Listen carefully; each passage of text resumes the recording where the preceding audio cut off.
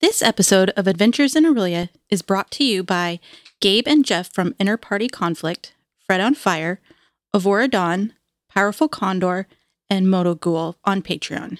You can join them in supporting the show at patreon.com/Adventures in Aurelia.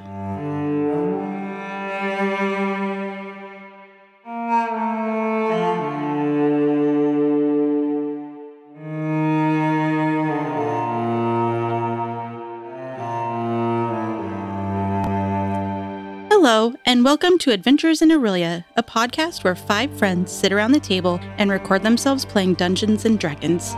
I'm Krista, and I play Ariel, an Asmar Divine Soul Sorceress. I'm Chantel, and I play Kanina, a Tiefling Sorcerer.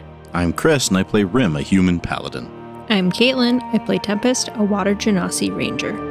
And I'm Damien, I'm the DM. So before we get started today, we have some fun news to share, and that is that once again we have been able to commission Daniel Lee to do more art for us. We are currently getting a set of twin daggers drawn by him, and by the time you guys are hearing this, hopefully that art is out, and you can find it on our website and in Discord. This is going to be a follow-up to when he did Fiok for us a few months ago. And I'm super excited that he opened up commissions once again and that we were able to secure a spot. It's really nice. Patrons have been helping us be able to afford this art. And we're actually currently at a stage where we can afford to commission one magical weapon from him per month with a little bit of a tip. Very nice. I'm just happy to start having things visualized from the actual world that I've been working on for the last 5 years.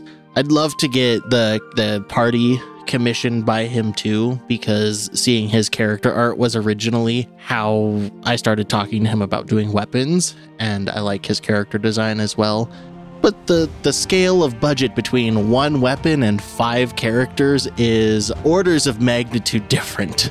Okay. So hopefully in a year or two, be able to save up and go ahead and commission the big one. Also going on in the Gonna Geek Network right now, a lot of shows that we are close to have been on hiatus for a bit. The Gonna Geek Show and Better Podcasting both took a hiatus for the last couple months of the year. However, I know that Legends of S.H.I.E.L.D. is still going on for the Marvel Cinematic Universe, and we're still going on. Our episodes are coming out a little more spaced out than I'd like, but that's also because the production value has been going further and further up, which is making things take longer. Also, life is busy. Yep. I'm SP from Legends of S.H.I.E.L.D., a show about the general Marvel comic universe, part of the Gonna Geek Network, just like the show you're checking out now. Shows on the network are individually owned, and opinions expressed may not reflect others. Find other hilarious and fun geeky shows at GonnaGeekNetwork.com. Previously on Adventures in Aurelia. After playing some of the games outside, the party makes their way back into the Port Norsal Arena to see what has been set up now that the main event is over. They find an archery range, melee ring, a strange mechanical creature people are trying to ride, and a mysterious tent in the colors of the Midnight Carnival. Tempest and Kanina are most excited to head over to the mechanical creature and try their luck and endurance with it, though they convince Ariel to give it a try as well. Afterwards, everyone goes to see what the mysterious tent is all about and learn that it is a fortune teller. They sit through a couple of rituals before making their ways back to get food and head to their rooms. Meanwhile, Rem goes back to check on the status of his armor. So we are picking things up tonight on the 5th of Monanon, getting into mid-evening or so. The whole party has all made their way back to your guys' room at the Farron's Favor. Kanina had just attuned to her sword. Rem had just gotten back from his second armor fitting over at Dern the blacksmith. The armor piece, Rem has paid a little bit more to have some more time put into getting it fit very well for him, so will not be leaving with his new mithril chestplate. It'll be arriving hopefully a few days after you guys do. And Ariel and Tempest had been hanging out in the kind of common area of your guys' penthouse suite, and we'll begin kind of going into the night on the 5th. I thought Nina was attuning to her. She already did. She pretty much finished that, and I imagine after she has finished that and headed back from the balcony where she had taken some time alone to look over her sword, she will probably go back inside and see about getting some dinner or just resting, waiting to catch up with the rest of the group.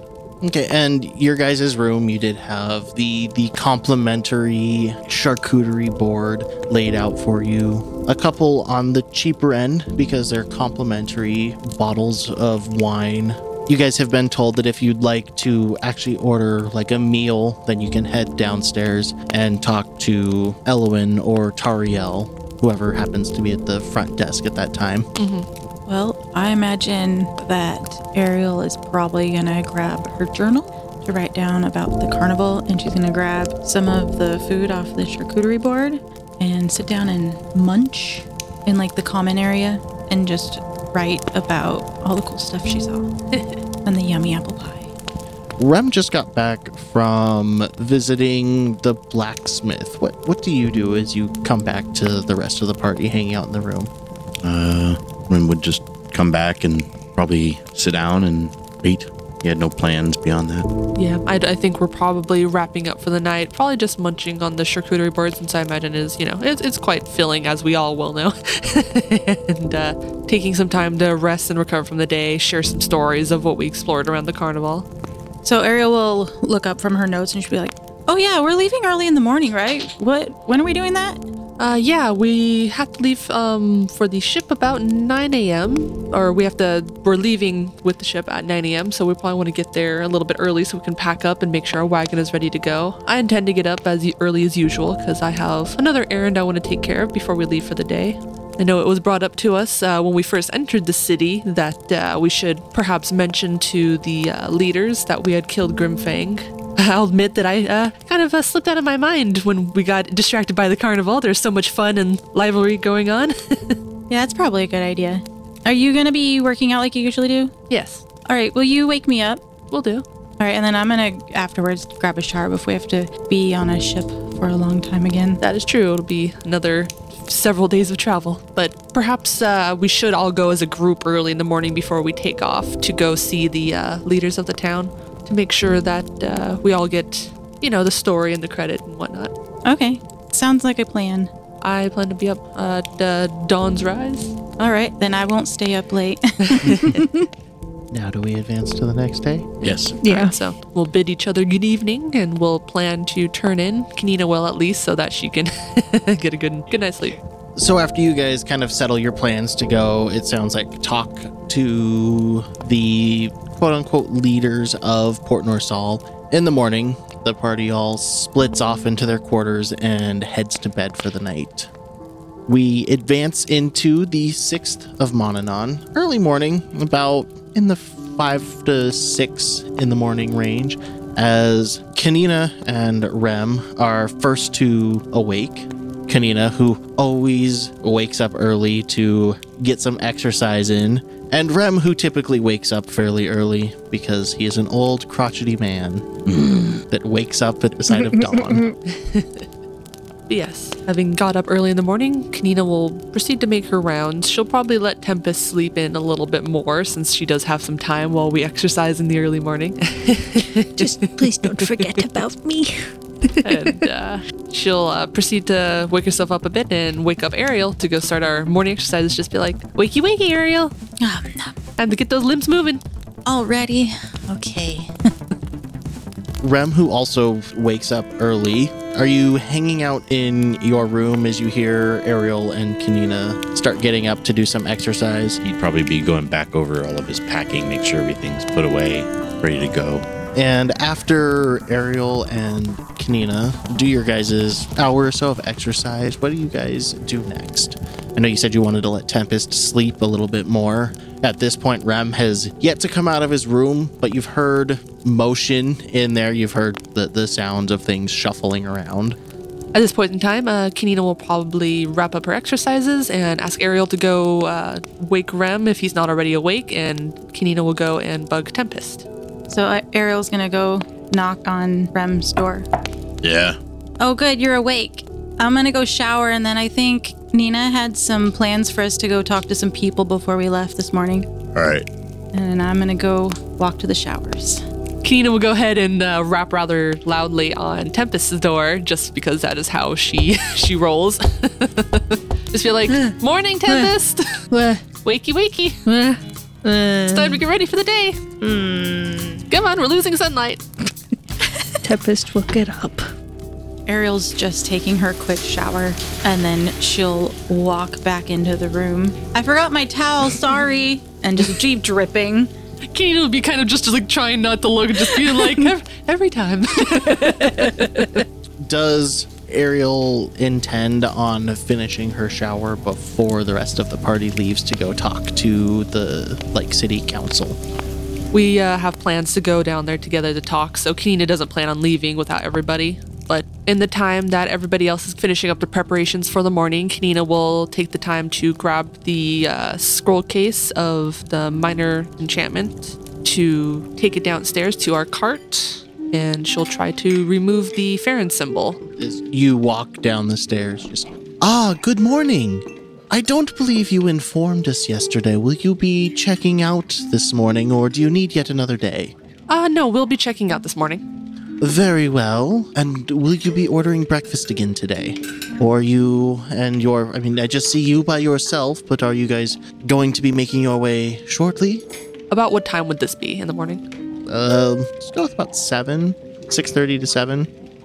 Yeah, we'll go ahead and order some breakfast. Okay, and will you be paying for it and sending it up to the room? Would you like us to wait until one of the rest of you guys comes down? I'll go ahead and have it sent to the room. My friends are still getting ready for the morning, so I'll have it sent up there while I take care of some business real quick. All right, and the same as yesterday was? Yes, please. That will be 14 gold. And yes. we'll get the platters made up and sent up to your room. I appreciate it, thanks. And is the cart that we have still easily accessible? I wanted to go check some things before we headed out for the morning. It's accessible enough. We do have it just in the stable house. Because we didn't know that you guys were actually leaving today, it's not been pulled out yet. But if you're going back there, then you can let the stable hands know that you're planning to leave here shortly, and they can get things ready for you. But if you'd like to see the cart now, then it should be accessible enough for you to get to it. Yes, I'll go ahead and do that, and I'll let them know, so that way by the time we finish up breakfast and packing, we should be all ready to go. All right, and good day to you, and thank you for your stay. Yes, thank you very much. It was a pleasant experience. We appreciate it. We try our best. So Kanina walks around to the stable house and raps on the door, and one of the stable hands comes out. Yes, may I help you? Yes, good morning. Good morning. We're checking out for the day, so we wanted to make sure that our cart was prepared for our departure. No one said to get a cart ready this morning. Yes, I'm sorry. It was a rather last-minute decision. We forgot to spread the word last night. He looks out. How soon do you need it ready? Another hour or so. So we're not in the big rush, but we do have a ship to leave on at 9 a.m., so we'll want to make sure that it's ready at least by 8:30. All right, we will start getting things pulled out and set up for you. Which cart were you again? She'll kind of lean over and take a look to see where we might have it if it's poking out. Yeah, he opens up the door the rest of the way and invites you in so that you can point out which cart and horses are yours. Kanina will go ahead and gesture to it and be like, before we start getting it ready, is the symbol of the Farron Guild kind of accessible for me? It's accessible enough. I mean, it's pretty tightly into a stall, but you can fit your way back there. Kina will just be like, before you guys start getting it ready, I'm just going to take care of some business really quick. And she'll... Oh, I remember. You guys have the Farron cart. Yes. It's a little fucked up. Oh, well, the cart's ours now. We solved some issues, and through many various legal transactions, we have obtained the cart. Hey, this cart's between you and the Farron Travel Company. That's all I know. Yes, it'll be just a moment, and she'll go ahead and take care of the scroll and use her arcane expertise to apply it to remove the symbol so we won't have any other issues going forward. You have a relatively simple incantation scribed down on this scroll, and as you read it off, the magic takes effect, and the wood regrows itself to fill in where the Farron family crest was on the side of the cart. Keenan will do a final kind of inspection of just what she can see of the cart, make sure that the symbol's good and there's nothing else to remove. And after that's taken care of, she'll bid the stable worker a good day. There is still some somewhat superficial damage to the cart, but the Farron family crest is gone, and you have a deed that gives you ownership of this cart as well as the 2 horses. Nina has plans for this cart. Great plans. And for the rest of the party that is getting ready to depart, a few moments after Kanina leaves, you hear a kind of tapping at the bottom of the stairs and a little elven voice that just says, "Food's ready. Is it okay if I come up?" Would Ariel still be in the shower? Well, how long is your shower? Probably at least 10 minutes. With how long her hair and stuff is, it probably was not less than 10 minutes. I didn't know if Tempest was still in bed, and if he was still in his room doing his thing. We were technically the only ones that had left our rooms. Tempest has drug herself out into the main room and is starting to pile stuff. "Hello?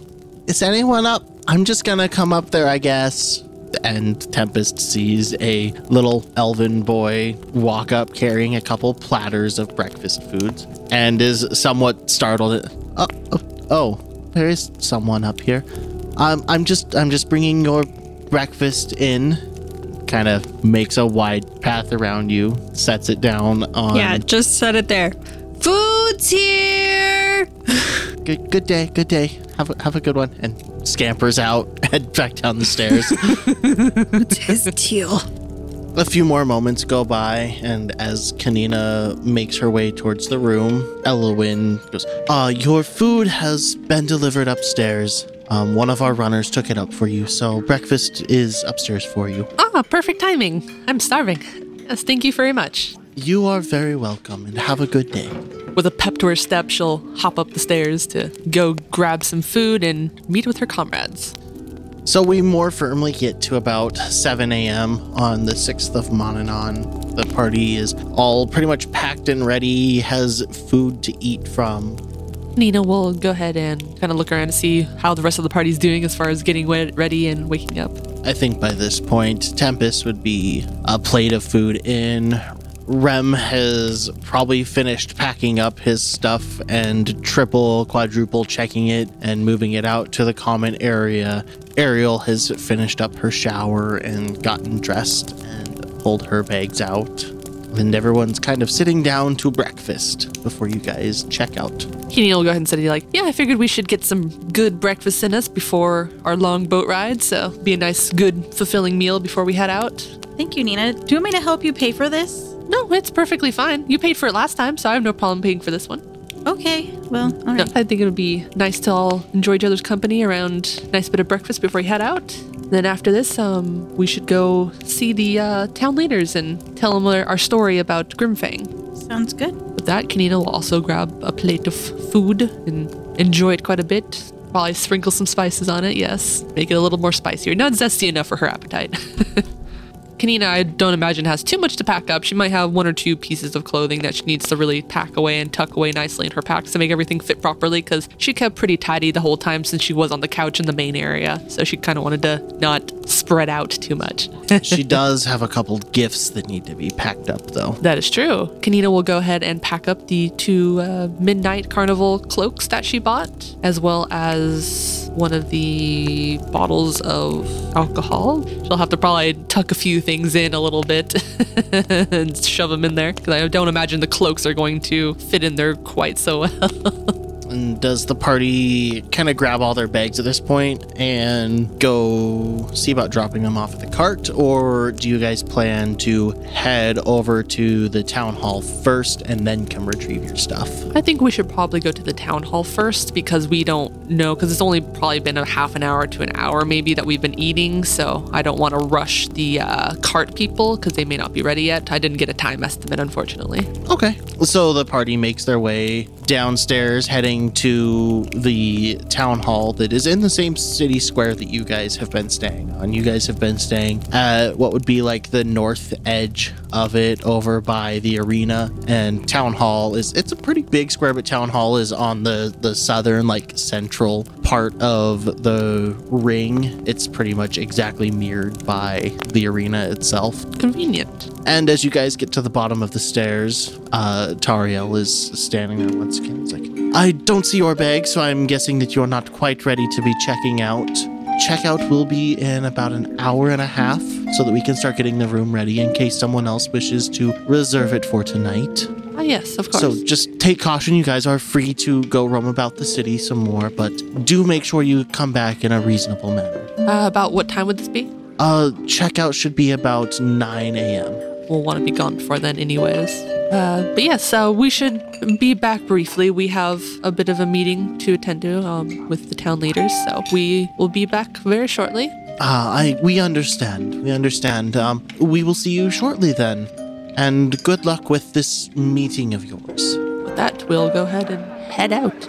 And as you guys walk out into the city square, things do look quite a bit different than they did previously. Most of the booths that had been set up over the last couple days have been torn down. There's still a couple areas that have stalls set up, but at this point, it is obvious to you guys that the time of the Midnight Carnival has come to an end, and the city is starting to return to its normal self.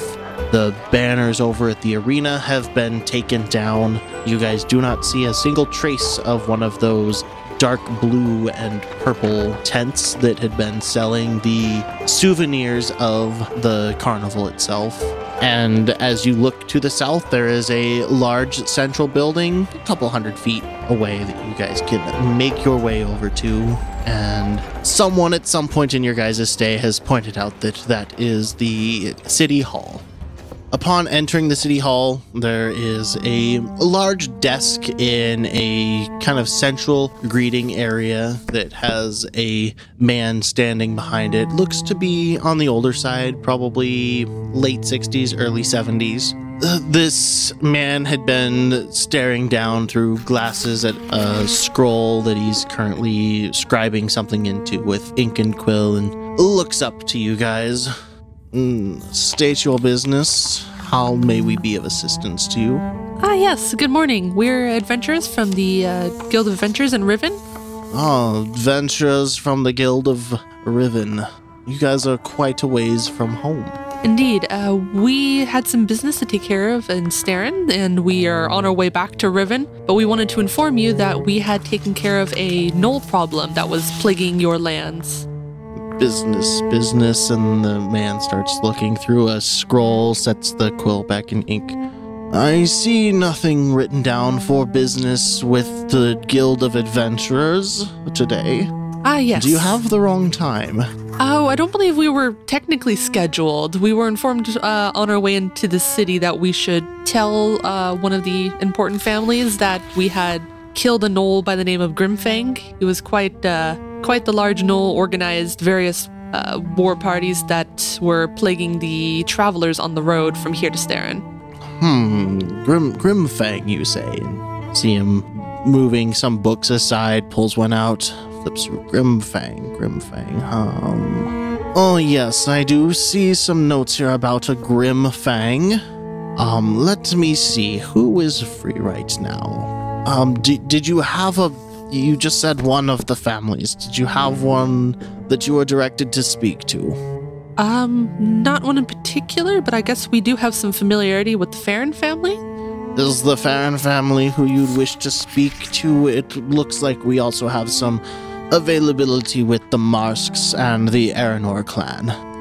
Whoever would be most available to speak to immediately. We do leave at around 8:30 for Riven, so if we could speak to someone more immediately, that would be more convenient. I know it's a little bit of an inconvenience to ask this so suddenly.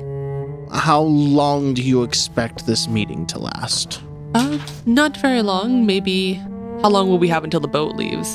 Or until we're scheduled to be there? At this point, you have like an hour to an hour and a half. All right, so she'll say probably around 40 minutes to an hour. Enough to tell our tale and discuss any qualifying business that comes after. Yes. I do see that no one has any official business for the next couple hours, so, take your pick as you wish. Is there any particular family that would handle these sorts of things normally? Let me see as I look over at the Grimfang stuff. There could be cause here to speak to the Aranor clan, as he speaks for one of the dwarven families, but I don't know how strong his current ties are to Starengeld. Reasonably any of them, because they do have a bit of stake in the city, could be one to speak to. Do you have a preference for speaking to someone by themselves or as a group? Is he referring to us as a group or is to their family as a group? The speakers for the family. We do have one of the Mouths of Farron in Hameth. Does speak alone for the Aranor clan, but if you'd like to have a couple, then Roran and Evelyn of the Marsks would be available. So if you'd like to speak to a single person or a couple, then we could arrange that. And which clan did he say was the ones that were associated with the dwarves, possibly? The Aranor. Kanina will go ahead and look at the rest of the party and be like, well, we're a bit familiar with the Farrons, so that would give us some footing somewhat, but I also like the idea of talking with the Aranors, since it seems like they may have some knowledge of some of the dwarves we interacted with in Starin. That may give us a good leeway into conversation and connections. Yeah, I agree. Rem, Tempest? Yeah, that sounds good. Mm-hmm. So you'd like to speak with the Aranor then? Yes, please. All right. Come with me. And the man takes you behind the counter, and there are a handful of doors in kind of a semicircular fashion at the back of this room, and he knocks on one of them, opens the door slowly, and leans in and is like, Hameth, we have a couple people that wish to speak to you. They said something about Grimfang and some gnolls. And you guys hear from inside the room, well, bring them in. I suppose I've got some time. And the man kind of steps aside, waves his arm in, and lets you guys walk into the room. Ariel's gonna walk up to him and put out her hand limply like she learned from, oh no, from the druid guy. So you walk up and daintily put your hand like over his nameplate, I guess. Yep. And he looks up, looks at your hand. What do you want me to do with that? Kanina will kind of walk up behind her and just kind of like grab her arm and kind of pull her back and be like, wait, you didn't let me. As you're pulling her backward, Ariel's in the middle of saying, hi, I'm Ariel. So Kanina just be like, yes, this is Ariel. I'm Kanina. Good morning, sir. And she'll just be like, we're from the Guild of Adventurers in Riven. The Guild of Adventurers in Riven. I haven't heard of any of your guys' presence in here in a long time. And at this point, Kanina will let you go. She just wanted to kind of pull you back a couple steps before we introduced ourselves fully. And the rest of you? Fine, I will go next. I'm Hameth Stone's speaker of the Aranor clan. Tempest just sort of like raises her hand a little bit. Tempest. Okay, the water one is Tempest, very fitting.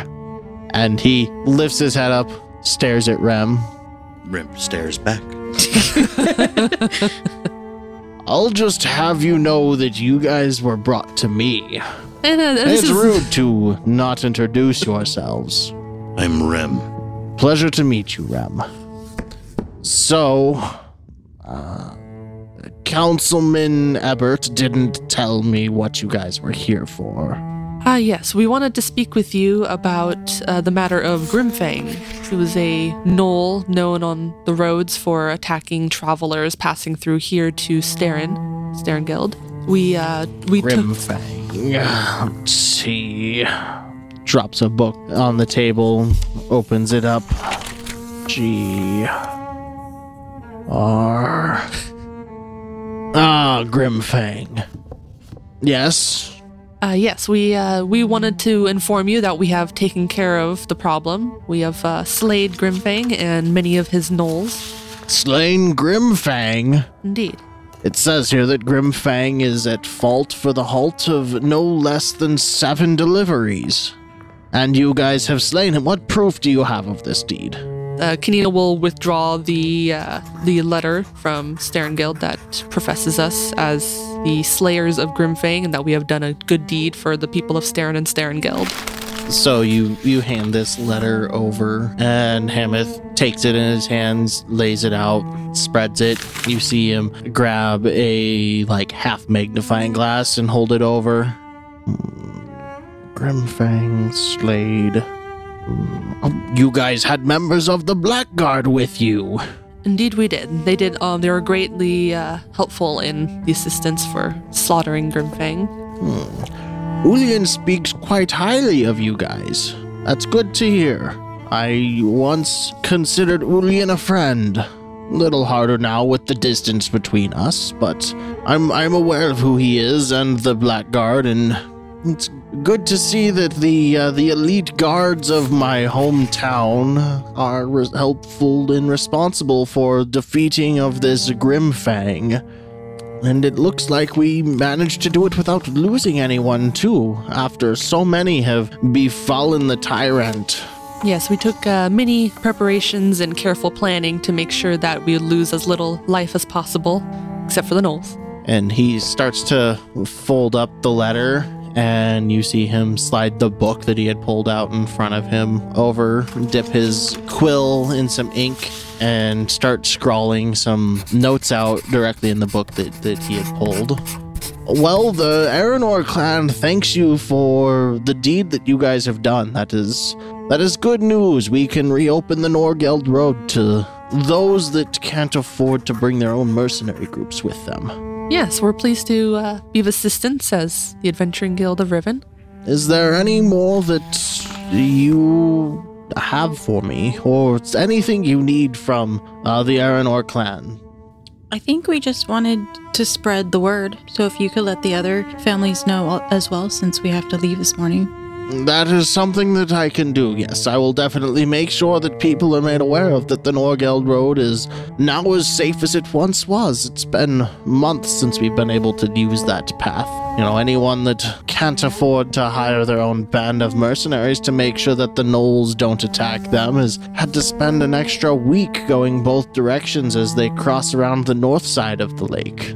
Yep, it's our duty as adventurers to make sure that paths like this are safe and ready for travel for any passerby. Should I didn't see it in the letter from Ulian. Should I note this down in the books as something taken care of by the Adventurers Guild then? Yes, I think that would be quite apt. I see. Scribbles down a little bit more into the book that he's pulled out.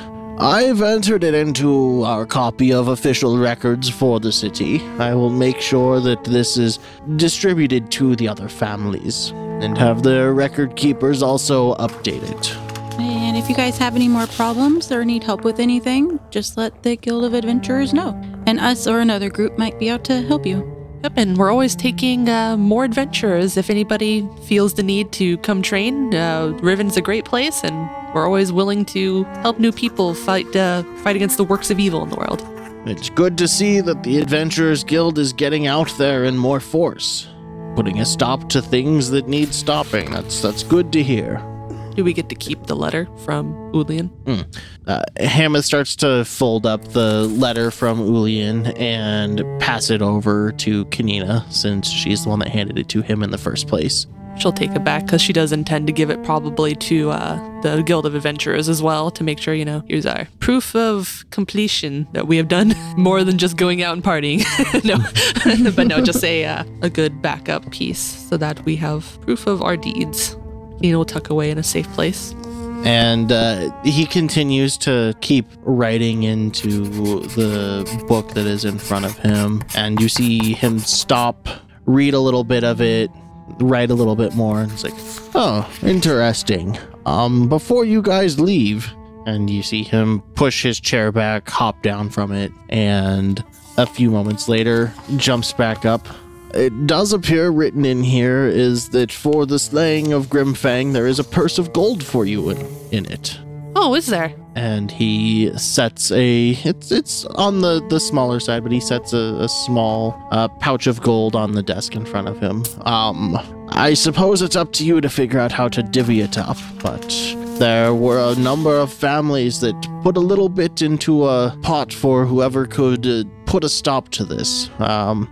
I see here that it's a handful of businesses that have been set back because they've had to travel farther, a couple businesses that have actually lost shipments and knew that there wouldn't be a way to recover the costs. Looks like a couple people here actually put in a reward for family members that they had lost along the road, people that were taken and presumed killed by the gnolls. I see. That's terrible news to hear that so many people were affected by this for so long, but we will gladly accept the reward payment to fuel our adventures to stop these kinds of acts in the future. Now, Kanina will go ahead and take up the purse and we'll count it out and divvy it out in our own quarters later. Is there anything else that I can help you with before you guys leave for the day? No? Well, okay, I will go back to continue filling in the records here. Kanina will go ahead and kind of wrap up the conversation as well and just be like, yes, thank you very much for your help. I'm glad we were able to inform you and properly go throughout the information process of the story. She'll go ahead and fold up the notes and pack away the purse of coins, and we will take our leave. Ariel's gonna be like, so we don't, and put her hand out, and then be like, Nina said no, in her head. And then, okay. And then turn around with Nina. As you put your hand out, he just kind of in a big meaty hand, just like gives a handshake to like the tips of your fingers. Ariel's gonna grin because it worked. Yeah, there you go. And as you guys make your way out of Hameth's room, the person working the front desk turns at the sound of the door opening. It's like, so you were able to take care of your business relatively quickly. Indeed we were. Is there anything else that we can do for you at the City Hall of Port Norsal? I don't believe so. I believe we've taken care of all of our business for the day. But thank you for your assistance. All right then. Good day. Yeah, good day. And with that, we'll head back to the inn, I believe, unless anybody else has stops on the way. As you guys make your way out into the city square once again, it's been 15-20 minutes or so, and there's actually a bit of a crowd that has started to form off on the eastern side of the square. It's a little bit a ways away from you, but you just see a congregation of people there that was not there before. And from this distance you can hear some shouting, but you can't quite make out what it is. Smoke or fire or anything, is there? No, there is not. Is it in the... It's in the opposite direction of the way that you guys need to go. I see. What kind of shouting? Like panic? Like just people angry at each other, yelling at each other, or like... It sounds more angered shouting and less panicked shouting. How unusual would this be? In a big city, not necessarily unusual. Go ahead and roll perception for anyone that's actually taking note of this. Ariel? 6. Kanina? 19. Rem? 21. Tempest? 17. So everyone except Ariel. Well, she's got the thing on her back, so she's probably just more paying attention to making sure nobody around her is touching it. Everyone except Ariel notices as they stop and look over at this crowd for more than a couple moments that there are a handful of guards there. They do not seem to be tensed or at the ready yet. So one would believe that either this is something that does not yet need intervention, or at the very least the guards are already aware of it. I think especially since there's guards there, I don't think, and this is a big city, so this isn't super unusual. I don't think Kanina's first instinct is to go over there to investigate, especially since the guards aren't, all at arms right now, because she knows we have a deadline to keep, so I think she's looking to go back to the inn. All right. Does the party just head back to the Farron's Favor then? Anybody has a burning curiosity? Ariel doesn't know anything about it, so she's just walking unless someone stops her. All right, so you guys make your way to the Farron's Favor, grab your gear and everything. I will also take a moment as we're in our room to divvy out the purse money that we got. All right, you were given a purse of 120 gold. 30 gold each. Yep. We'll finish grabbing all of our bags. We'll divvy up the reward money that we got for killing Grimbang, and we'll head downstairs and out to our cart. As you guys grab your bags and head downstairs, Tariel goes, I see you have your bags with you this time. Yes, we have finished our business in this city and we're ready to head out. Is our cart ready? So I am now safe to assume that you are checking out. Yes. And they look over at Elowin, who makes a note down on a scroll that they have in front of them. Yes, your cart should be ready at this point. It has been about an hour or so. Feel free to make your way through the city, and good tidings to you. I know that you are not from our fair city, so I bid you farewell and good luck on your travels once again. Yes, thank you for the lovely stay. It was a nice experience, and if we ever come back this way, we'll likely stay here again. We do try our best. Yes, well, good day, and I hope business treats you well. With that, Kanina will go to load up the cart. All right, the party loads up their cart and begins making their way out to the wharf district. Kanina will go ahead and drive, or Steven. Make your way slowly through the city, and once again, everyone go ahead and roll perception. Ariel. 14. Kanina. 3. Rem. 18. Tempest. 15. I'm too busy with the horses, dang it. Rem and Tempest, as the cart crosses over to the other side of the square, you hear yelling once again, and the only thing that you make out at this point is just, is anyone willing to come to the defense of this man? If I look over, can I see the man they're speaking of? If you look out the window of the cart, you see that the crowd that was gathered has a man standing kind of tall and almost obnoxiously proud with a scroll in his hand, and flanked by 4 guards on each side. 2 of the guards on one side are holding another man that's looking fairly sheepish in between them. And in the hands of the man with the scroll, you see a small blacksmith's hammer. Do I recognize this? No, you recognize none of the people involved. Other than the city guard, you recognize their quote-unquote uniform at this point. And I know Kanina doesn't see this, but what does the hammer, the blacksmith hammer, is that on the scroll, or is he holding a hammer with the scroll? No, he's holding a scroll in one hand and a hammer. Oh, okay. Well, Kanina doesn't see shit, and she's driving, so unless somebody says something, she's just gonna be like, yep, on our way. Do-do-do-do-do-do-do. And as the cart pulls away, a handful of seconds pass, and Rem and Tempest here. Then I hereby decree that this man be stripped of his rank and title, and his holdings be divvied up amongst the other families. And the cart makes its way out into the main road and heads off towards the wharf district.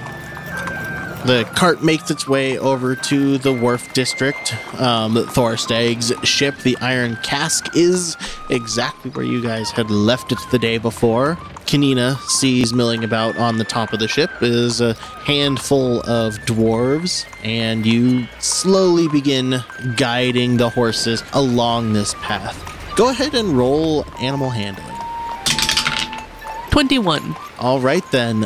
Kanina expertly seems to be in tune with these horses and is able to coax them out onto the docks. You know, she can tell that they were nervous as you started to guide them towards water and begin walking down the center of these docks. The people in front of you start parting ways around your cart because the cart takes up like probably 2/3 of the space of the dock. I'm imagining that this is about 15 feet wide, so there's like a 3-foot gap on either side. Some of the people are smart enough to stand off on some of the splits in the dock, so that they have a little bit more room to get out of the way. And standing like dead in front of you, right in the middle of the dock, is Thorstag, right in front of the iron casks sort of loading ramp. Ah, Nina! Oh, Thorstag, morning! I see you brought the cart. It's not made out of metal. Nope, it's given us some trouble in the past, but I'm sure it's fine, you know? Yeah, I believe that I was told about something about a burning incident. No, it's all repaired now. It's just a minor few bit of flames here and there. Ah, don't bullshit with me, girl. I can still see the scorch marks. Yeah, there was a little bit of a mishap on some of the open roads. I'm hoping to remedy that in the future, though. Well, we got everything loaded up and below deck. Looking at the size of this thing and the horses and everything, we're gonna have to be a little creative. We're gonna have to tie the cart up on the top deck, and I guess we'll be working around it for the next couple days. And sorry for the inconvenience, but I'll do anything I can to help secure it. the horses, I guess we can keep in the central pathway through there, just so that they're out of the elements. I don't want to try and get them down the stairs, that's for sure. Oh, I think Ariel is definitely willing to help with that as well, so. Of course. We have some experience traveling with these animals for quite a while now, so I feel like we'll be able to coax them down there somehow. You ever taken them on a boat? No, but, I'm sure we'll figure out something. At least I can tell they trust you guys. And Thorstag starts walking his way up to the cart and leans up on the footboard over by Kanina.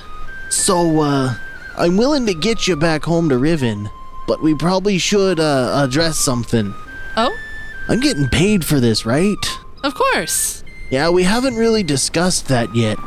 Yeah, let's see. You know I'm always good to pay you back, Thorstag, so let's see. What kind of payment should we think here? Because I expect we'll probably have to be paying a little bit more to take care of the animals in the cart and whatnot, so. Yeah, so let's see. I'm thinking it's gonna be about 5 days to get us to Riven. So you said there's 4 of you, right? And 2 horses. Yes. So you got 4 people, you got 2 horses, and you got a cart. And we can help fish. Yeah, we can always try to help provide rations. Okay, so food might be covered a little bit. We can, we'll reimburse the food thing if the fishing's good. Let's see. So One of us has sailed before. We can help with knotting. Is that how you say it, Tempest? Is it knotting? Knots? Tying knots? Tying knots? I'm getting pretty good at it, actually. Thorstag looks over at his ship. Well, there ain't any sails, so Oh, damn. doesn't quite work that way. Swabbing? Well, we're good to pay up front, and otherwise we can always find some chores to help out around the ship to help make things easier on everyone here. I'd hate to be a bother, so. How's about we do this, how's 90 gold sound? 4 people, 5 days, 2 horses, 5 days. That's only a few gold per person and animal per day. Would Kanina know if this is, like, a normal kind of rate he would be charging? It's a little hard for you to guess because the horses are an unknown element, but you have a feeling that there's a little bit of a friends and family discount mixed with, I know you guys are good for helping. Mm-hmm. On the meta side of things, I'm putting it at like 2 gold per person per day and 5 gold for the horses per day. Okay. Kanina will go ahead and she'll go ahead and fish out her money because she knows we just got paid too from the Grimfang experience, and just be like, well, of course, I do appreciate everything you're doing for us, and I'm looking forward to adventuring with you guys again through the open seas. So she'll go ahead and fork over 95 gold and just be like, I'll throw in a little bit extra just for the extra trouble we've caused you. Yeah, I know you're good for it. That's why I didn't, make a big deal out of things earlier. And I know that the adventuring life, you make some good coin. So I wasn't worried that you were going to try to cheap out on me. I just realized, figured before we get everything on the boat, we should make sure that that's all squared away. Of course. And, especially with a little bit of discretion going. Mm-hmm. And I know it was such short notice, so I'm very glad that you could put us up. And I know it's a little unorthodox having the cart on the boat and the 2 horses.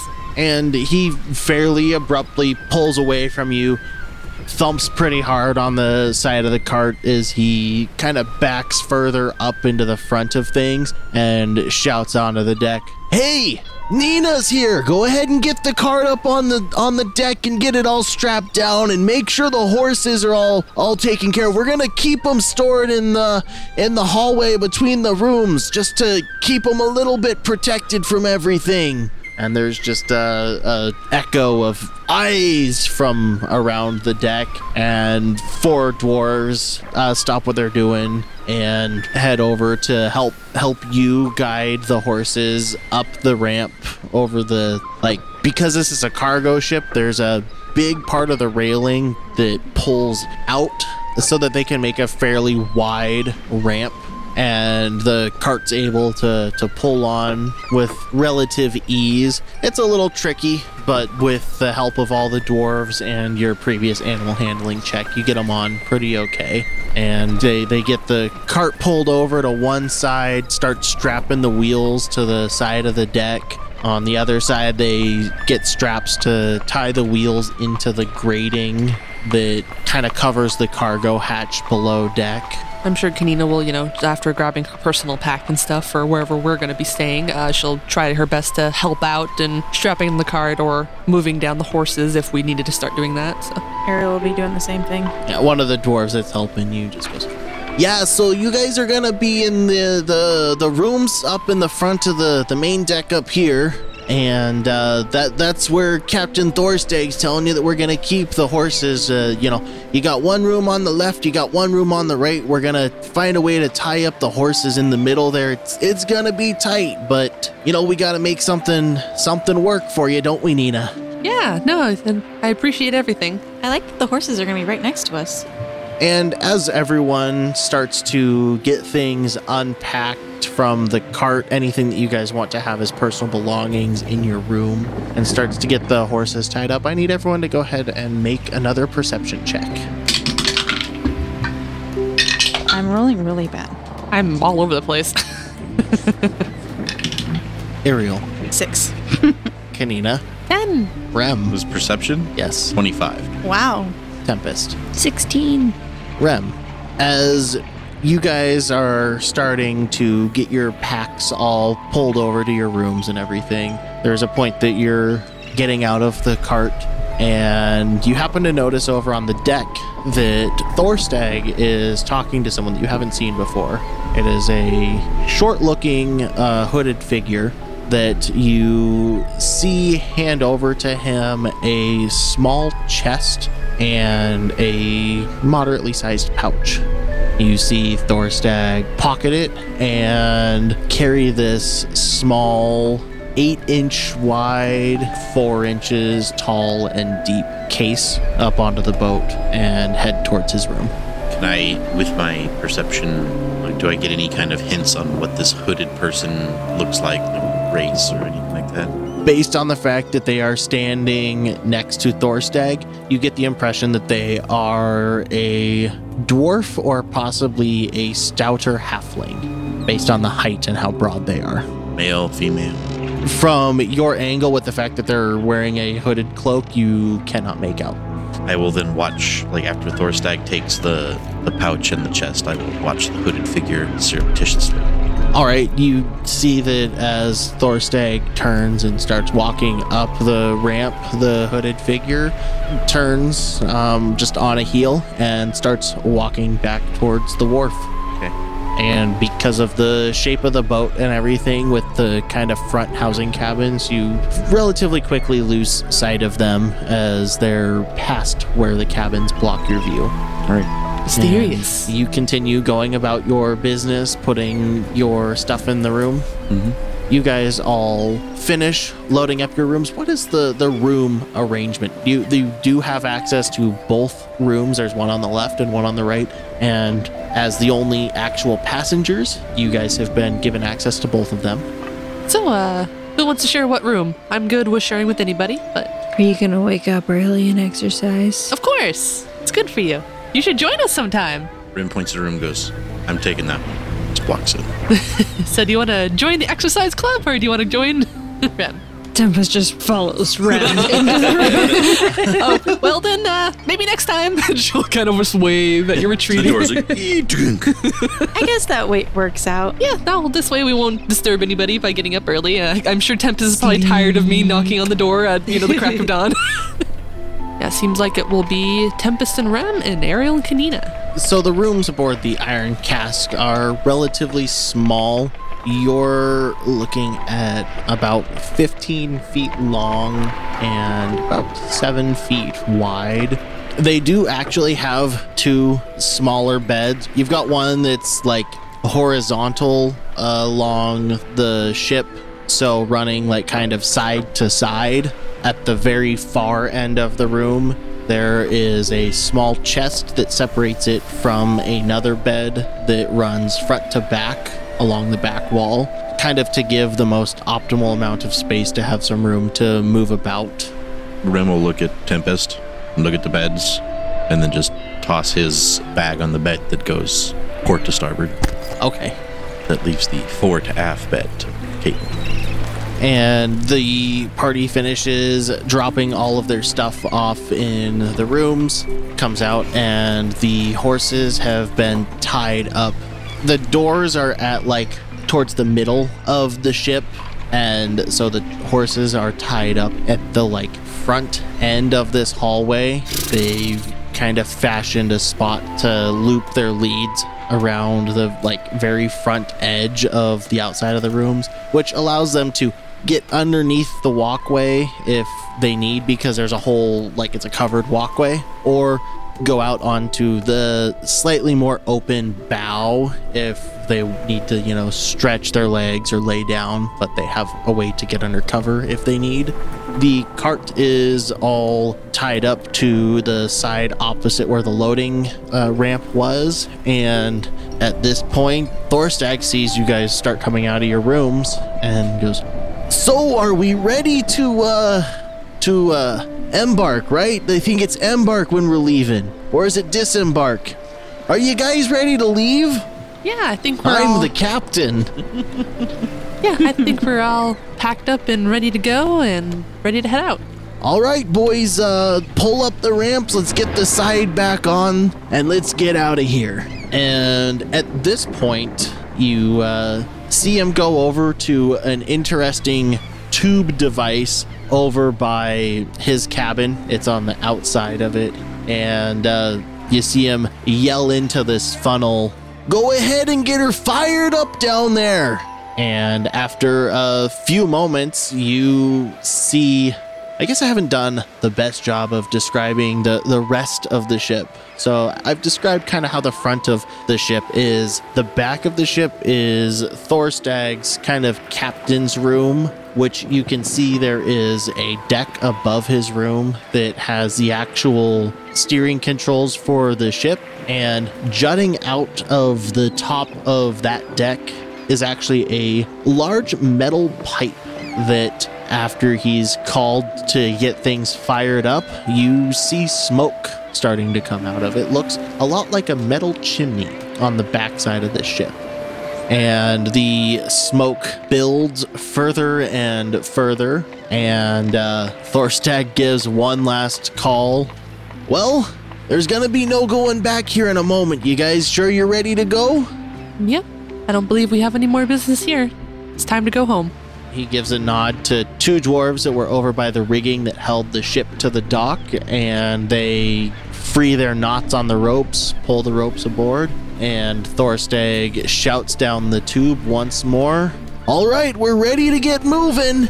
And slowly you feel the inertia of the ship start to push as it begins backing out of the Port Norsal dock. Farewell, Port Norsal. And Thorstag heads up a ladder to the deck above his room over to the wheel and begins guiding the ship to start making its way out of the actual port into the open bay. You hear him shout out another command, and forward!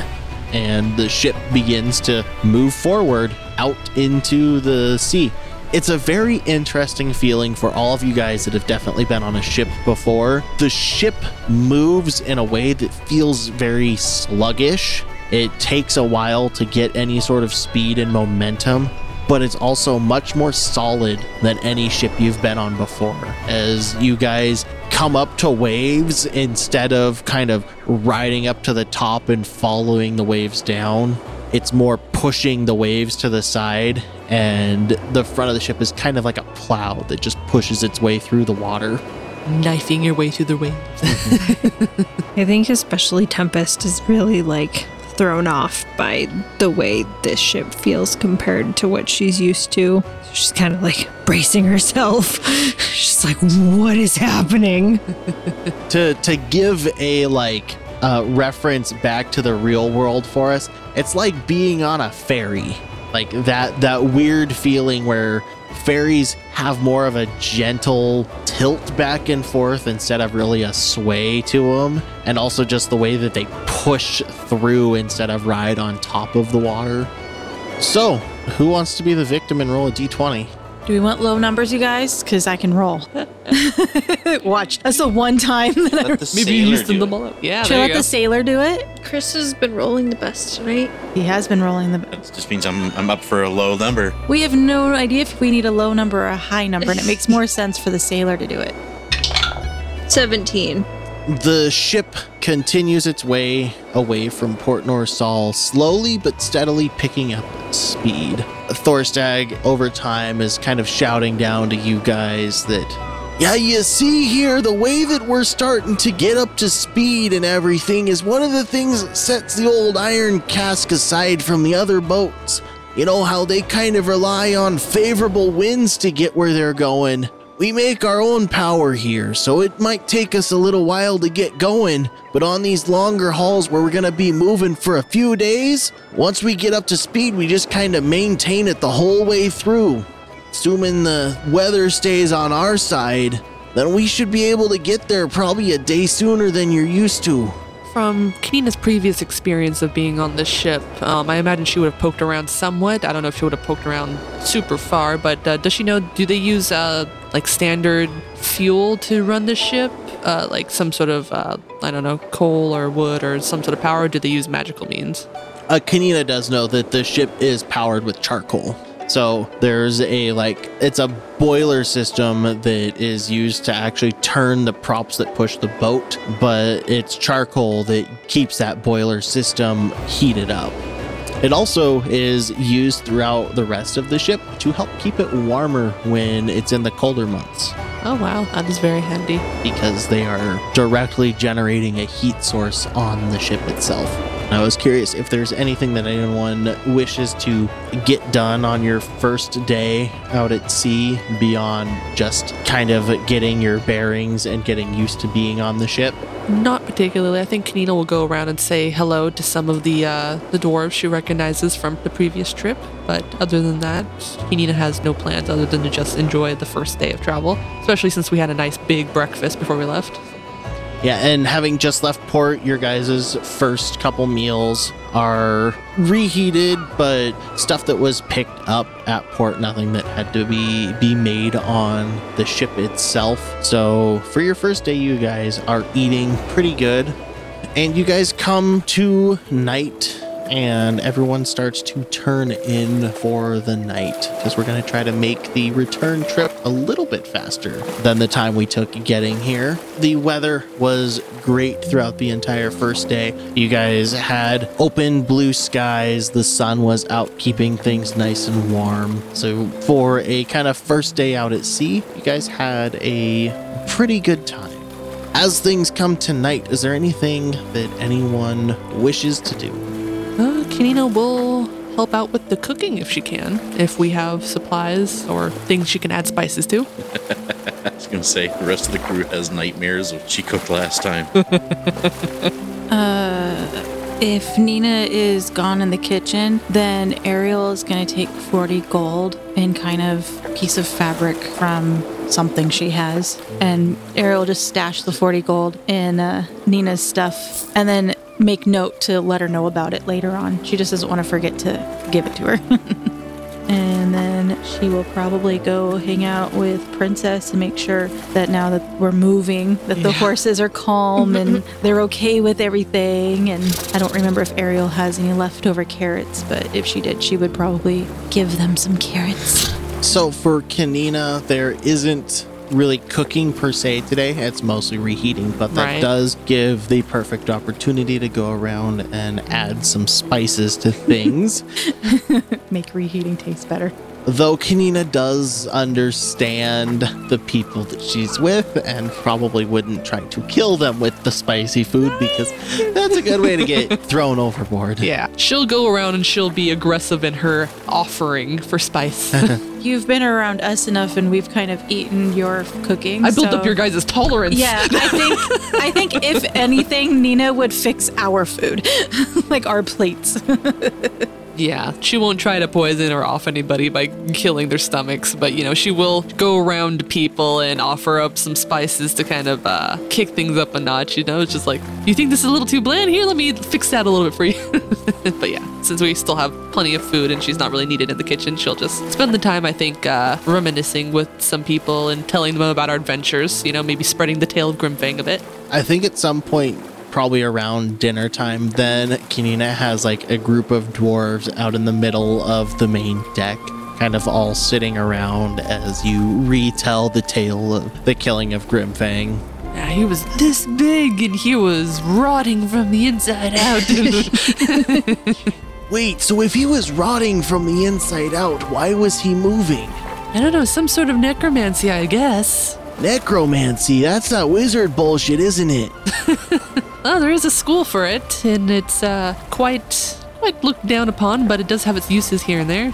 You study the wizard bullshit. Do you do necromancy? No, I'm a sorcerer. My power comes from within. I tend to deal in slightly more elemental magic. Is there dead stuff within? You? No. Are you sure? I'm pretty sure. I'm pretty lively. Okay. I mean, if you want to test that, we can always, just like... No, I just don't want dinner to start moving again. I don't intend to bring our food back to life. I'll make note. Ariel, of course, has the weapon still attached to her. Yeah. I think if she hears Nina telling stories and entertaining, if she can hear it, she would probably go up and listen. When it comes to night, how does kind of the party get ready for bed and everything? Does everyone sort of go to their quarters and at a somewhat normal time? Is anyone planning to have a late night or anything? Not particularly for Nina, I don't believe. So everyone's kind of gonna go to bed at their somewhat usual times. Unless she gets a little too caught up partying with the dwarves or something, but yes. How about Ariel? Ariel would probably be hanging out with Nina. If Nina's having fun with dwarves, she wants to hang out with them too. All right, so we'll transition to night on the 6th of Monanon. Your first half a day or so of your seaward journey out of the way. And as everyone is sleeping, Ariel, I need you to roll perception with disadvantage. Oh no. If I roll more 4s. That was worse than a 4. It was a 2, so it makes it a 4. Ariel doesn't wear armor, does she? No. Well, thankfully an 8 doesn't hit, does it? No. All right, go ahead and roll another perception check with disadvantage. Someone's trying to kill you. I rolled a 4, so that's 6.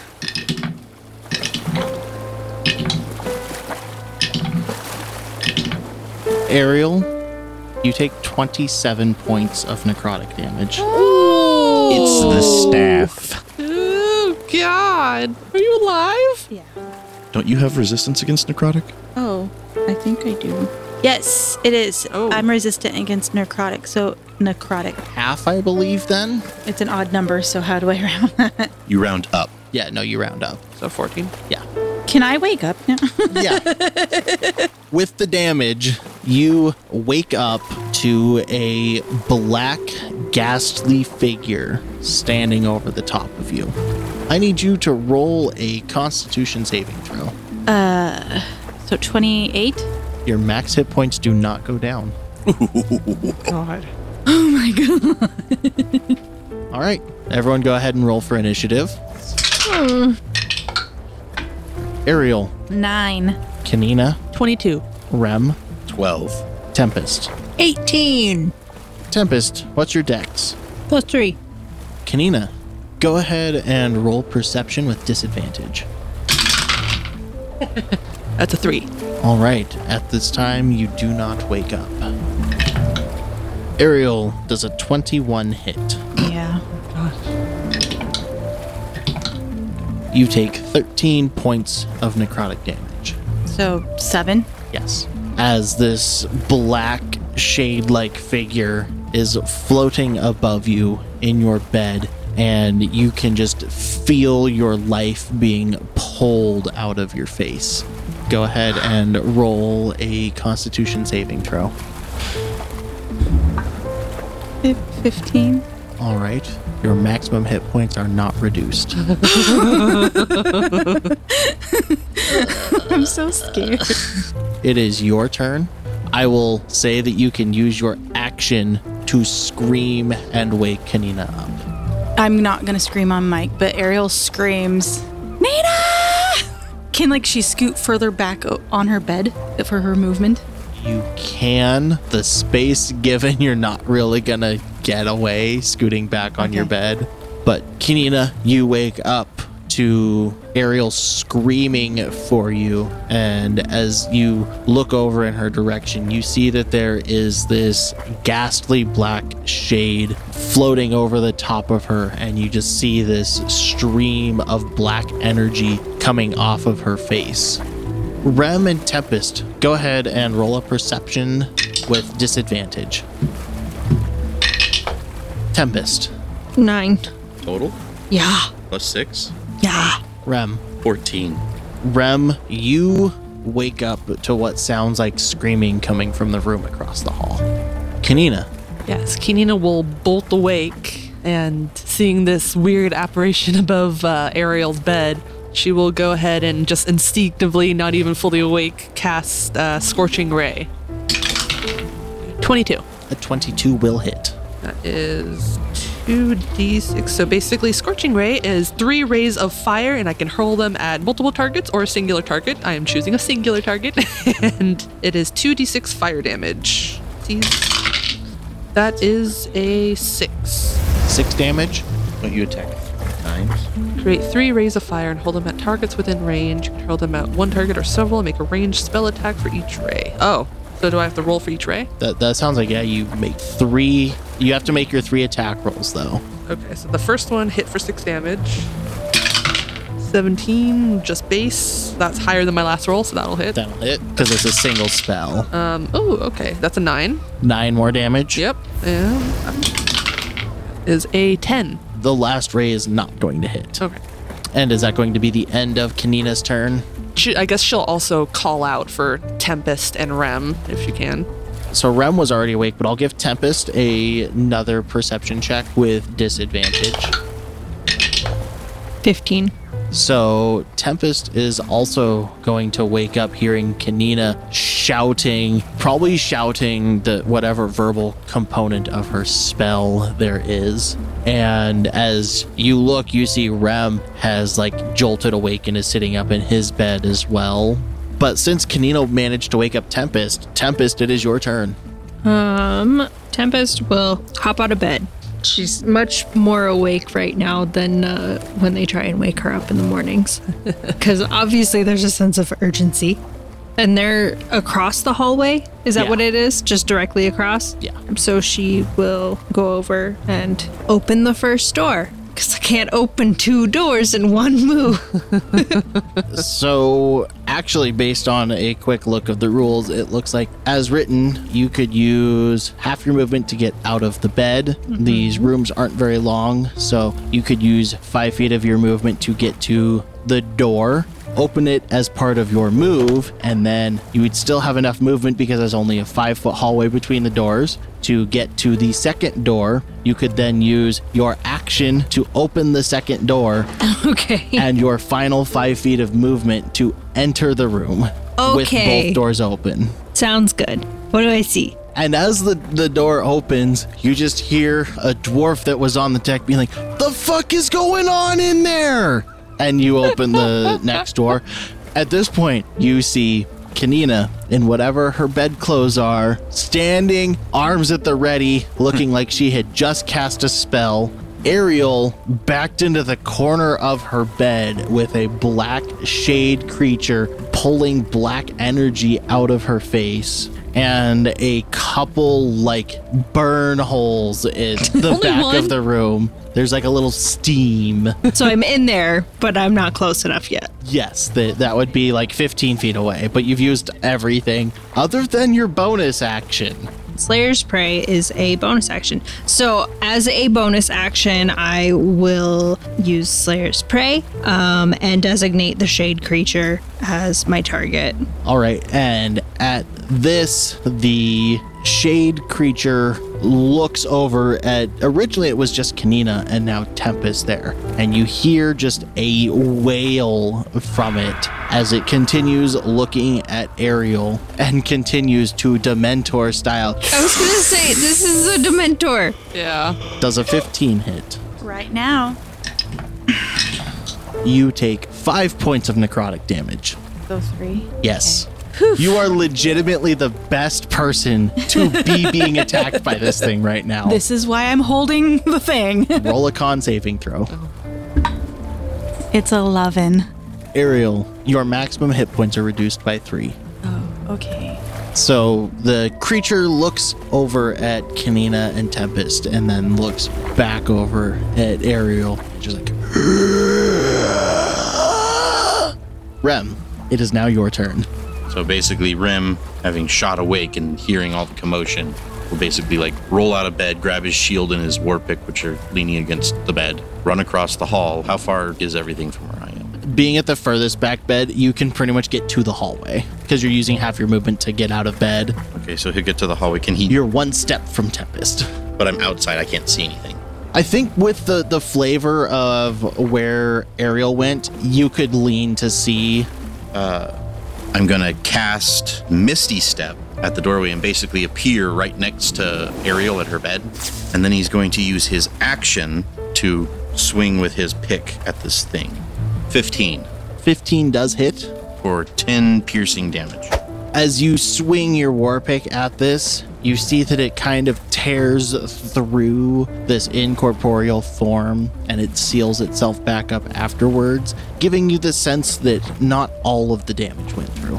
And is that the end of your turn? That's everything I can do. Ariel, it is now your turn. She's gonna grab her necklace and just whimper, "Cosine, help!"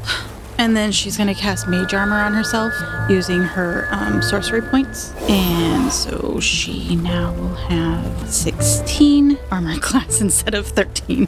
And you said I really can't get away, so I don't really have anywhere to go. Okay, so that'd be the end of your turn. Yeah. Kanina, Yeah. it is now your turn. And your whole party is here now. Rem actually bolted up behind you and never before seen by you turned into an eerie mist, shot across the room and re-solidified directly next to Ariel. Yeah, Kanine will definitely be a little bewildered by this because this is the most kind of a magic-y type, teleportation type thing she's seen Rem do. But she knows that there's more important matters at hand, so she'll go ahead and cast her Mantle of Flame on herself. So she'll just be wreathed in flame. So it does also brighten the area in a 30-foot radius. So the room is now bright light. Yes, it is bright light reflecting off the metal walls. And she'll go ahead and cast Scorching Ray again. And I would like to cast this at a higher level, so I should have 4 rays that I'm going to be doing. I'm pretty sure both of these are going to hit, because this is without my spellcasting modifiers, a 19 and an 18. Yeah, those will hit. Yeah, so that's those 2 that hit. And oh boy, so that is going to be 2 14s. 2 14s. Did they hit? Oh, those were to hit. I thought that was your damage. Let me just put the hit points back. Those will hit though, so all 4 of your bolts hit. Okay, sorry, my bad. I should have been more clear. And 14 for the first. Oh, hey, 14. Yes, see, it's possible. How am I going to use this ring? Do I use this ring for every roll or for one reroll? Read the ring. Okay. So, Ring of the Evoker. When you roll spell damage, you may reroll 1 die. You must take the second roll if you do. Requires attunement. I think you could do it for every bolt. All right, I'm going to use that to reroll my 1 dice. I got a roll for the exact same roll. Okay, that's fine. That's 10, 13, and last one, 12. All right, Kanina, how do you want to do this? Well, I do imagine that now that she's kind of fully awake, especially as the rest of the party is in the room, she probably infernos herself as she wraps herself in her flames, and she'll just very quick fire in rapid succession the Scorching Rays. Will just kind of fly out from her and just like aim for critical points of the body, a couple to the head, couple to the middle chest, heart area. It's like the first bolt hits this thing in the shoulder, rips it up. The second 2 hit it in the chest, and the last one hits it right through the middle of the face. And this shade just evaporates into a black smoke. Fueled by the burning desire to protect Ariel. That would have killed it from full hit points. Oh, wow. And that will end this brief combat. Ariel, you will get your full hit points back after completing a long rest. I don't look forward to explaining this to Thorstag and the others. Just because I'm standing basically over Ariel, Rim will put his hand down on her and he's going to give her 10 points of healing through his lay on hands. And everyone drops out of combat. What do you guys all kind of do as the adrenaline starts to flush out of your systems? Rim's still looking around for where this thing came from. Yeah. Kanina will definitely try to rush to Ariel's side. And Tempest is still standing in the doorway, like hand on her hilt. She's like, what the fuck was that? You hear behind you, I agree. What the fuck was that? Can we use what we saw to make any kind of roll to try to figure it out? Rem, go ahead and roll a religion check. Religion. 5. We lived in a monastery. Can we roll a religion check? My general rule of thumb is only 2 of you get to roll on this kind of thing. I mean, I had a pretty intimate interaction with it. I'll even give you advantage on it, given that you are literally face to face. I rolled a 22. Through your time at the monastery, you have heard of undead, ghostly creatures that are given a purpose, and their sole purpose in unlife is to fulfill a master's bidding. And this creature is very reminiscent of something that you guys have learned about with that. Things that you know about it, especially having seen it there, is that it does have the ability to fly, and it has a necrotic damage. Is this a vengeful spirit? It is a spirit that was sent, seemingly based on what Ariel knows, to kill her. Oh yeah, I will say that Kanina did make sure to unmantle a flame herself as she ran to Ariel's side before she touched her. That would have been an instinct by now after the couple times she's toasted Rem. But she'll definitely kind of be looking around the room kind of wide-eyed and just still bewildered at this sudden attack that happened in the same room. Like, she was just like, what happened? How did this thing sneak in? So Ariel tried to explain. So that is a really bad spirit that was hired to kill me. Hired? What do you think it was hired by? I mean, I've been carrying this thing. Yeah, I guess. Grimfang's weapon, and that's evil. What thing? fudge muffins. Nina? Look, you know that whole story about Grimfang I was telling you about? And, Yeah, big null fucker, you killed him. yes, well, he had this spear on him, this, spear that did necrotic damage, I think, right, Ariel? Yeah. Yes, and, we took it with us because we wanted to bring it back to the guild. You took it with you? Yes. Well, we can't let it get in anybody else's hands. It's the safest with me at the moment. Yeah, she has divine I mean, protection. you've got a fair point, but what the fuck? I'm sorry, I didn't think it would cause issues. It's just a spear. We thought we could keep it safely. It hasn't bugged us until It now. hasn't done it. Yeah, there hasn't been anything. This is the first time it's come up as a problem? Yes. Oh, wait. And then she'll look over at Ariel and be like, huh? Oh, wait. We can talk about it later, right? Has this made problems before, Ariel? I thought it was safe. We can talk about it. And she's going to look at Thorstag and be like, we can discuss it later. She'll kind of look I between mean, you it's two. a little late for me to turn this ship around and go back to Port Norsal. Well, And if I did that, I think all I'd be doing is making the city in danger. So I don't really see another thing that I could do other than keep going. I mean, this is it gonna happen again tomorrow? Tonight? I don't know. I don't know anything about I don't these. exactly know, but I think us getting it to Riven is the safest thing we can do. It needs to go into higher power hands. Well, you know, I guess the one bright side is it didn't seem to give a shit about any of my crew. No, it's only after me. Then why is it after you? Just because of that spear thing? It's probably because of her close association with the spear. She's the only one who's been carrying it or touching it recently. I don't allow anybody else to touch it. Okay, well, so here's the new rule on the ship. Don't fucking let anyone else touch that thing. I've been really good about not letting it. It goes everywhere with me and Yeah, I'm just making it a rule. Because Okay. I don't want to die. I like that rule. I agree. Yeah, no, Ariel's been quite vigilant in making sure it stays under her protection and no one else's. She is protected by divine forces, so I think that's probably helped a bit. Nina, Yes. you've gotten yourself some strange friends. But they're reliable. You know, I thought you were the weird one when you set the cart on fire. Nope, she's got a deadly spear. Spirit's trying to kill her. Hey, I you! think it's Looks over at Rem. What do you got going on? Huh? Burning things, deadly things. I'm sure you two got some shit going on too, huh? Well, she's blue and I'm old. You're my favorite. Sorry, Nina. Oh, she'll just kind of look sadly at her feet. He just laughs. Blue girl, what's your thing? My thing. I don't really have a thing. You're just blue. And also moist. I'm gonna go back to bed. That's probably for the best. We're good now, right? We should be, Hey, are you guys good? No one's hurt, no one's missing or anything? Hey. Okay, I think we're, try not to bring any more, I don't know what to say. Try not to bring more spirits? well, we'll certainly be a little more vigilant about this. I didn't know this was going to be an issue since it hasn't come up before, so. I didn't know this would happen outside of my dream. Thorstag turns and heads across the main deck. Hey, I need a drink.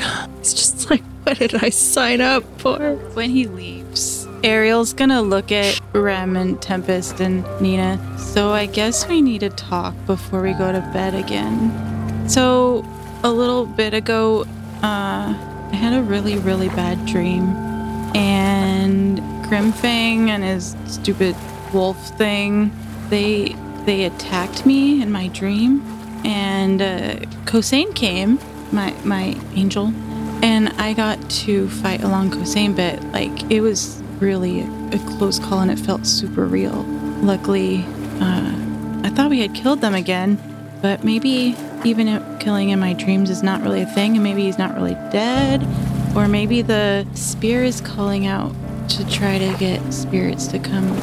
I'm surprised you didn't Take tell it. us about this since. Yeah, it was scary and stuff, but I guess I was just too distracted and I just didn't Yeah. think it was in. I thought it was dealt with. That's understandable. But I guess we've had discussions before about the importance of dreams. So if anything else odd pops up in the future, Well, yeah, if I have any more stuff happen, the thing that's scary is it's all unpredictable. I don't know if another spirit's going to come when I'm trying to sleep again tonight. Like, I have no did idea. you kill this with Kosane last time? Did I kill Grimfang in the... Yeah, I guess was it a spirit or was it Grimfang himself? Did this apparition resemble Grimfang in any way? It was 100%, like, it looked just like him and his friend. They looked just like them. He was black and shadowy. Right. I remember it was definitely them, and he talked and he was really angry and he wanted his spear back. And I had to put up a barrier wall just to like try to get some health, and like I was gonna die in my dream. It was really scary. Yeah, that's certainly terrifying. I'm sorry you've had to battle through all of this alone. Well, I wasn't exactly alone. I had Kosane helping me, and tonight I'm pretty sure Kosane was here. So Yep, and it helped that this being did appear in the physical realm so that we could assist with it as well. yeah, so it's not just my dream now that there's a spirit coming in our real realm. That does make me concerned that maybe it's gaining power if it is the same kind of entity. I don't know if it's this shadowy apparition is the same thing as Grimfang or something summoned by his wrath, or who knows, because you were the one to strike him down and you're the one carrying his spear. So there's definitely, I think, a grudge there to be had, but who knows if it stems from Grimfang himself or some other being entirely. I just know that we have to travel for a little bit, and so each night's gonna be a little bit more scary. Yeah, we'll probably want to keep vigilant and maybe take watches. Yeah. I don't think we should necessarily take our guard down just because we've killed this shade. Maybe those that wear armor can wear armor for the rest of our travels till we get this in more safe hands. Do you guys think we should perhaps share a room for a night? I hate to separate you guys from your beds or anything, but I don't know. Could we move the beds into this room? I mean, they're probably somewhat bolted down. Like, What it about could the probably bedrolls? be done, but it would be work. The bedrolls is a lot more feasible. I could give up a bed. I'm pretty comfortable sleeping on the floor anyways. Maybe we'll put like most of our like supplies that we're not using, not our weapons or something, but like into the other room and then bedroll it up in this main room here. So we'll keep vigilant, I think, for the next couple nights and see how things happen, because I don't think we have any good means of purging this spear of its properties until we can get back to the guild. Yeah. If it even is stemming from the spear specifically. I would imagine so. I mean, if the spear's just cursed, I could remove curse on the spear, but I'm pretty sure it's more than that. I mean, should I try? You can always try. I don't know if there's going to be any side effects from trying. I don't either. What if there is a side effect and your friend gets angry about it? Is this a good place to try that? I don't know. I don't know too much about removing curses, but am I What able... if I'm cursed? Are you able to remove curse on yourself? Yeah, I can remove a curse on one of us or an item. I don't know if having a negative consequence from a curse would outweigh the having a shade appear every night that we have to defeat. So I would say it's worth trying. It's worth the risk, in my opinion. Would I know anything from my studies about if there's negative consequences for trying to remove a curse or something like that?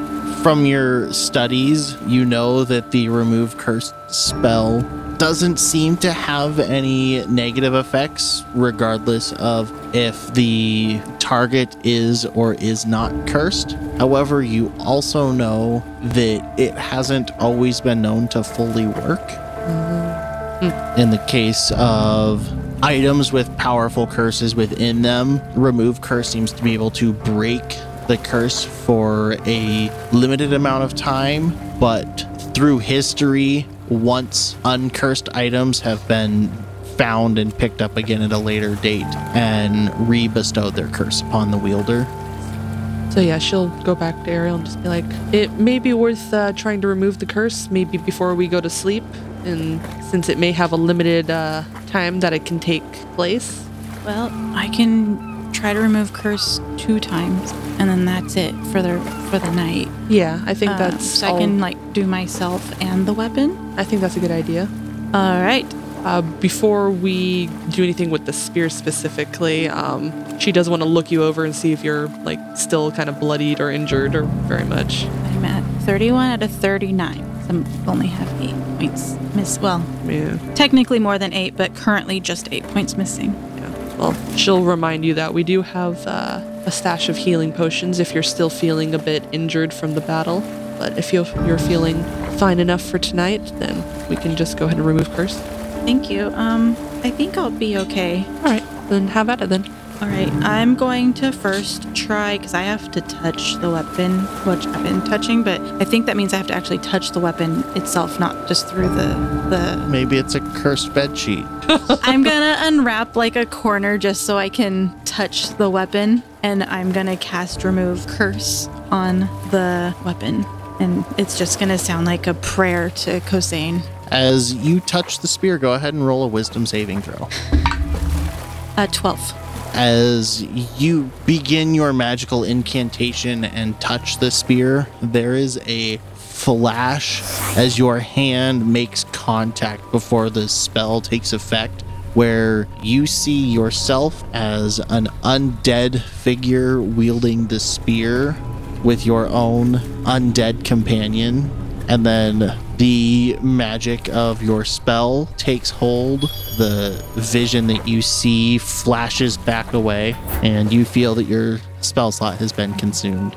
And then I'm going to cover that back up, and then I'm going to place my hand on my chest and pray to Kosane again in my celestial language and cast Remove Curse again, just on myself. You feel a warmth run through your body, and you feel the sense that you have cast a magic spell upon yourself, and the energy that you normally feel when you've spent a spell slot feels like it has been used. Go ahead and roll a d8. 2. Okay.